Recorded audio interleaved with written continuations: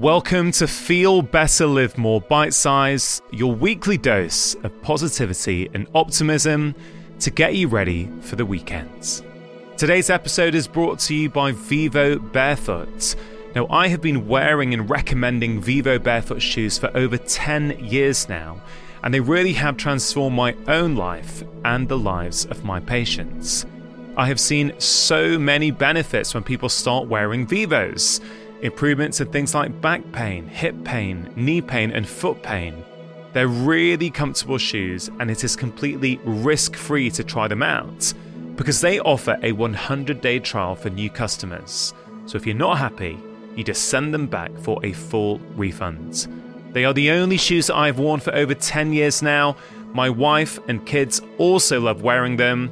If you go to vivobarefoot.com/livemore, they are giving 15% off as a one-time code to all of my podcast listeners. That's vivobarefoot.com/livemore. Today's clip is from episode 248 of the podcast with author and expert in human behavior, Daniel Pink. Dan asserts that regret is a misunderstood and useful emotion that, when used correctly, can help us lead happier and more fulfilled lives. In this clip, he explains how to make mistakes your superpower.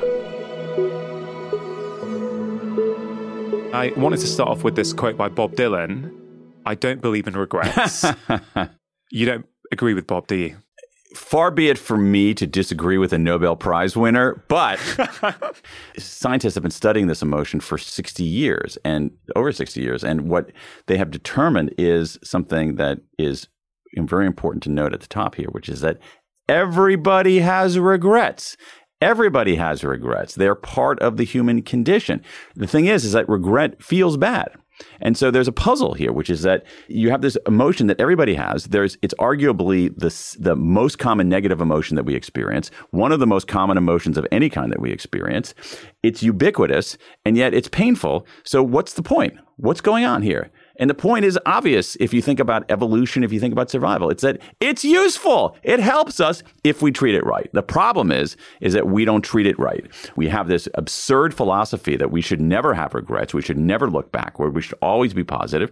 And that's just profoundly wrong. It's unscientific, and it's not an effective blueprint for living. So sorry, Bob, but you missed this one. This World Regret survey that you conducted. Yes. I love the way you came up with these core categories of regrets, because on the surface, a lot of these regrets can seem quite different. Yes. So I wonder if you could share some of your learnings. Sure. So I initially started wondering what people regret. And the academic research showed that people regret a lot of different things. We have career regrets and education regrets and romance regrets. Then in my own quantitative survey, I asked that same question and found the same thing. People's regrets were all over the place. So I was kind of stymied. It's like, what's going on here?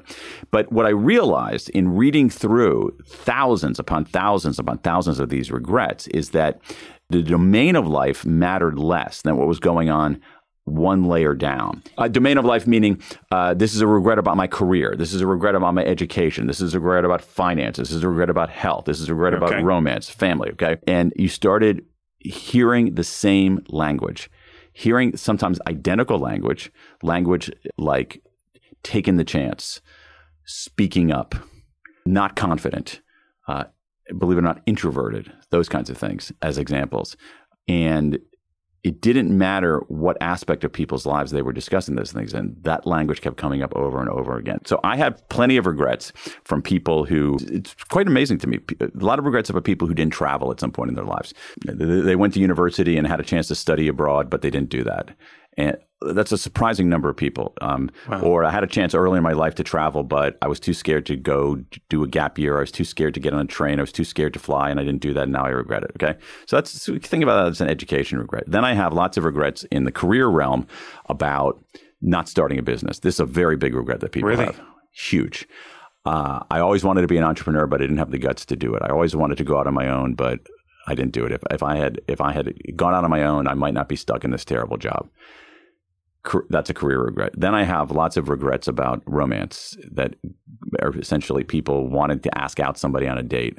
And they never did. And they never did. And it bothers them 10, 20, 30 years later. Okay? So that's a romance regret. But all those regrets are the same. All three of those regrets are the same, even though they're in different domains of life. It's a regret that says, if only I'd taken the chance. You're at a juncture in your life, and a lot of these regrets begin at a juncture. Yeah. You're at a juncture in your life. You can play it safe or you can take the chance. And when people don't take the chance, not every time, but way more often than I would have expected, they regret it. And it bothers them for years and years and years and years. So that's one category of boldness regrets. What I hear there is this idea that we regret more what we didn't do than what we did do. Is that what the research shows as well? That is an overwhelming conclusion of the research. And by the time we're in our 40s and 50s, inaction regrets are double the action regrets. What sticks with us are things we didn't do. Big time. I'd be surprised if there's anyone listening at this very moment can't think back to some aspects of their life where they wonder what would have happened had I made that different decision. Yeah. And what's interesting about that is that it's not only about the outcomes. It's also just about actually doing something. What they're saying is that I had a chance in my life to step up and do something, and I blew it. It wasn't so much about the outcome. It was about the act itself. It was about having a moment in your life when you could do something and you didn't. That's what really sticks with people. The way we get regret wrong is that we think of regret as something that's meaningless, something that we should ignore because feelings don't really matter and because you should always be positive and never look backward. Yeah. That's a bad idea. But it's also a bad idea, perhaps even a worse idea, is ruminating on these regrets, bathing in these regrets, wallowing in these regrets, letting them capture you. What we want to do is we want to think about them. And when we think about them, regrets do two things. One, they clarify what we value and they instruct us on what to do. And I'll give you an example from my own experience. So I have regrets about kindness, especially when I was younger. I was never a bully, ever. But as a younger person, both in school and university, as a young professional, I was often in situations where people were being excluded. People were not being treated right. People were being left out. Yeah. I saw it happening. I was right there. I didn't say a word. I didn't step in. That bothers me. That's telling me something. The fact that this bugs me for 10 years or 20 years, that's a signal. What's a signal of? It's a signal of what I value. It's a signal of what I value. It's telling me you value kindness. You value kindness perhaps more than you realize. And so if you think about that, you don't say, oh, it doesn't matter. That was in the past. I let people be excluded in the past and didn't do anything. It doesn't matter. No regrets. Or you can say, oh my God, I am the worst human being there ever was. I am just so inherently flawed. I don't deserve the sanctity of life. There's something profoundly wrong with me. That's a bad idea too. What you should be doing is thinking about them, and it's saying you value kindness. What it's also doing, along with the clarification, it's instructing me. It's like, don't do that anymore. Yeah. Do better. And so one of the things truly that I've done, I mean, it's modest. I'm not trying to paint myself as some kind of saint here, but if you see me in social gatherings, what you'll find is that there might be clumps of people around. And if there's somebody who is left out, somebody who is kind of this unmoored from the other islands of connection there, I will literally walk over and bring that person in, always invite them into the scrum. Now, again, does that qualify me for sainthood? No. Is that better than I was before? Yes. Is the reason I was better than before regret? Absolutely. We can utilize regret. We can utilize the past to help us inform and change our future behavior. Not only can we must. That is an essential component of healthy living. If it wasn't useful, it would have likely evolved out of our bodies and brains. It's useful. Regret helps us learn. And there's also, so that's the sort of the evolutionary theory behind it. But we also have evidence from social psychology showing that when we lean into our regrets, we become better negotiators. We become better problem solvers. We become better parents. We become better strategists. We have more meaning in our life. That regret clarifies what's important to us and instructs us on how to do better. And so this is why I don't like the no regrets view. All these people with tattoos that say no regrets, all right? It's nutty, right? So, but if you have a tattoo that says no regrets, it's like, you might as well say a tattoo that says no growth, no learning, no doing better.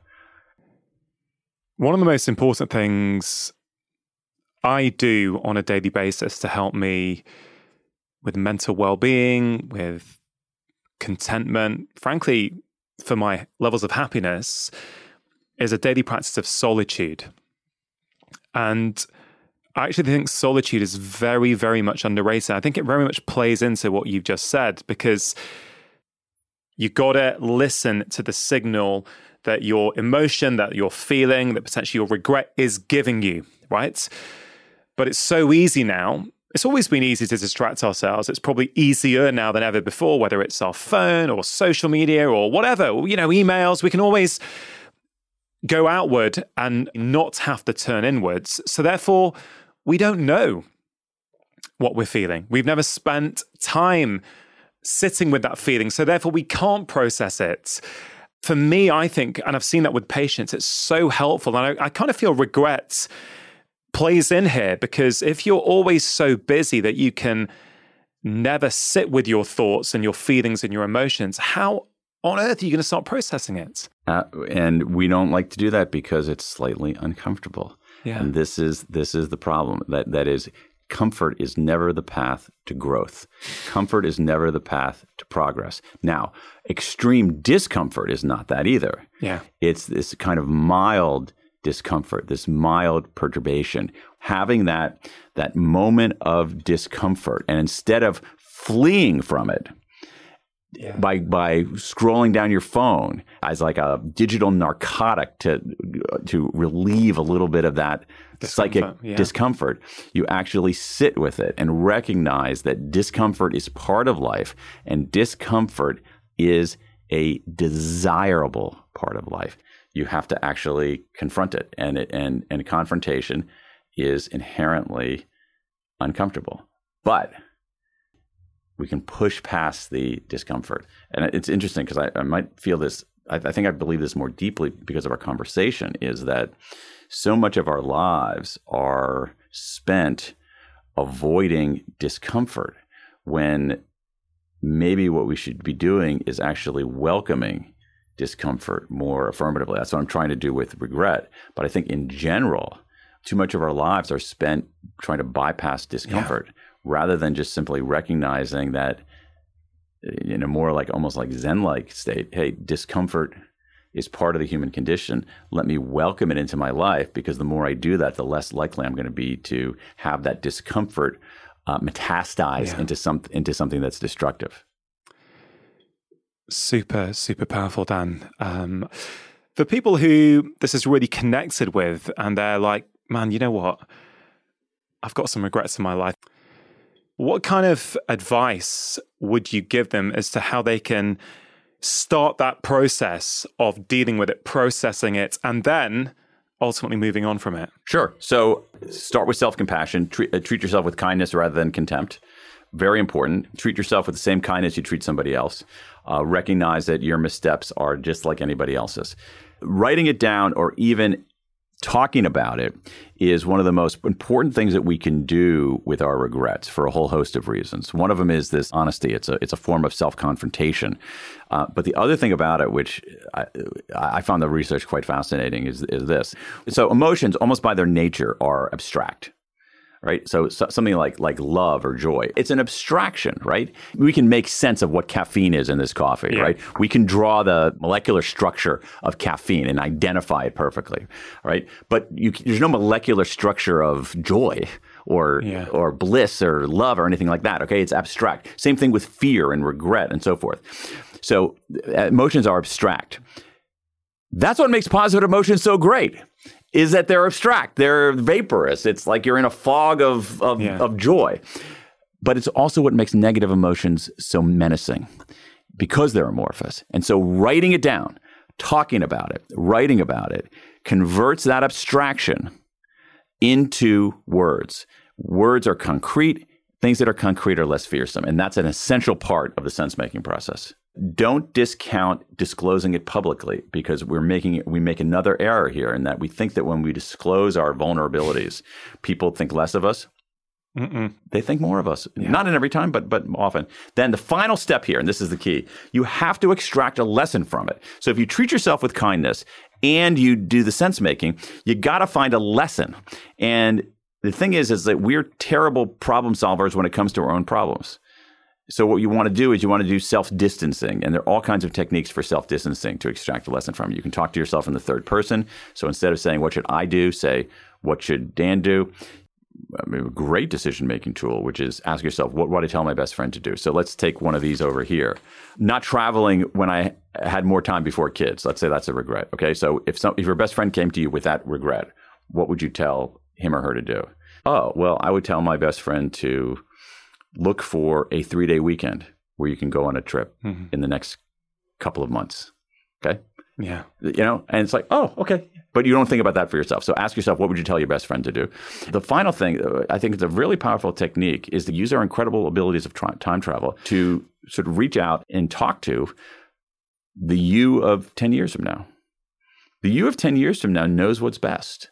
And we can make reasonable predictions about what the you of 10 years from now is going to care about. So let's think about you. The you of 10 years from now is not going to care about whether you wore a black T-shirt today or a green T-shirt today. Absolutely not. The you of 10 years from now is not going to care what you had for lunch today. But what the you of 10 years from now is going to care about is, did you reach out when you had a chance? You had a relationship and it drifted apart. Did you reach out? Because in 10 years, it might be too late. The you of 10 years from now is, it's going to care, did you do the right thing? The you of 10 years from now is going to say, did I act boldly when I had the chance? And so that's another way to make sense of our regrets, is that if we're unsure what to do, you can make a very strong prediction what that you of 2032 is going to care about. And it's not very much. Yeah. It's stability and love and boldness and morality. Hope you enjoyed that bite-sized clip. Do spread the love by sharing this episode with your friends and family. And if you want more, why not go back and listen to the original full conversation with my guest?